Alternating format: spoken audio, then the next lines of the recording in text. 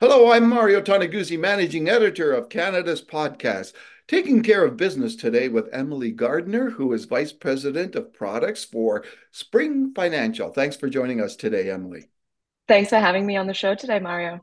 Well, you're going to have to explain to an old timer like me what the latest trend is on social media called loud budgeting. What is that?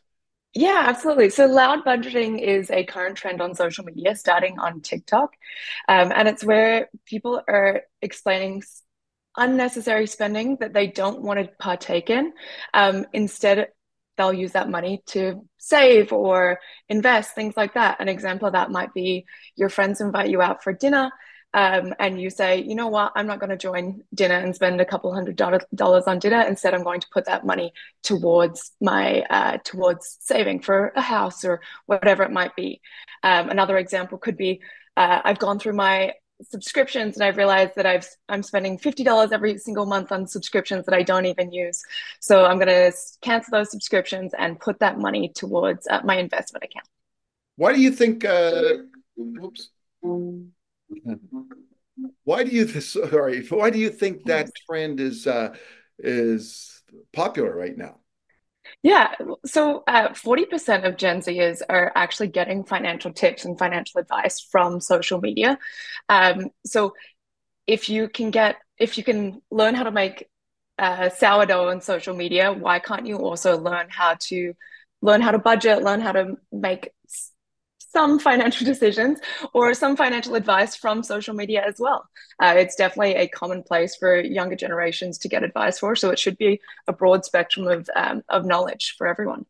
So how does one, I guess, decipher in all that noise, what's kind of legitimate, in terms of who's giving that advice? Yeah, I think that's a really good question. Obviously, there's a lot of different trends out there, and some are more comedic relief, such as like the girl math trend, whereas loud budgeting, I think, can be a little bit more positive. To make sure that when you are seeing a trend or when you are hearing financial advice online or any platform, really, it is important to really check the user profile, understand is this is this person that's speaking, are they an expert in the topic that they're talking on?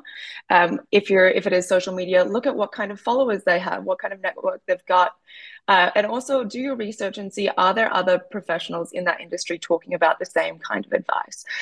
They're kind of the tips that I would give to make sure that you're making those correct decisions. And also, just because something is can be good advice for a large portion of people doesn't mean that it's the right advice for you in your financial situation. So really, every piece of advice, really look at yourself and look at your own finances and make sure that you're making the right decision for yourself. Now, Emily, let's talk a little bit about the budgeting. Uh, First of all, why is it important? Why is it important to have a budget, and is it even more important in these days? I think obviously with inflation and things like that, it is important for sure, but I think it's always been important and it is something that should be spoken about more consistently. There's it's important to starters to have like an emergency savings, for example. Unexpected expenses do come up, and so being able to set yourself a budget and put money away for emergencies, for future larger purchases, homes, cars, things like that, and as well as a lot of Gen Zers and even millennials don't want to think about it, but retirement does happen at some point in time, and you need to be able to put money away for retirement and so that you are comfortable later on in life as well. So all of those reasons are why it's important to really start thinking about a budget and thinking about how you can put money away and not just spending your entire paycheck every single month. Any tips for people who may feel this is like a daunting task and be overwhelmed by it? Any tips on how to get started in doing up a budget? Yeah, absolutely. It can be pretty daunting. And I think we all get our credit card statement or even just our debit card statement at the end of the month and just go, well, it is what it is, and just either pay the credit card or do whatever it is. But I think step number one, look at your purchases. Okay. Look at how much money are you actually taking in. So don't look at your gross annual income, look or gross monthly income, look at your net take home pay. Okay, how much money do you have coming in every single month? And then look at your purchases. Okay, so look at how much money are you spending. There's going to be two different kinds of ways that you spend money. One is going to be necessities, so rent, mortgage, insurance, electricity, things like that. And others are going to be more wants. So going out for dinner, buying new clothes, things like that, right? So understanding what is necessity and what do you have to pay and making sure that you have enough money for all of the things that you have to pay. And then also definitely do allocate an amount of money for wants, because at the end of the day, things are only going to work if you can stay consistent to them.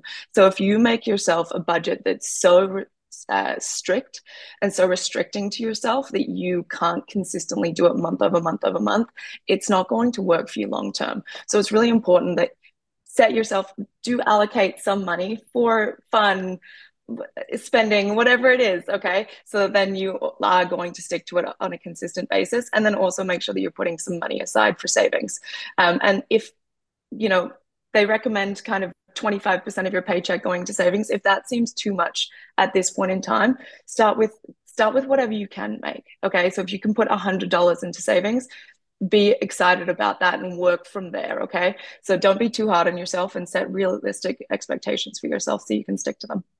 Now, when you look at this kind of stuff, whether it's budgeting or anything regarding financial, do you think it's something that we need to, I guess, address and bring forward to young kids at an earlier age so that they understand once they get out there in the real world, that gives them a good foundation, a starting point for them?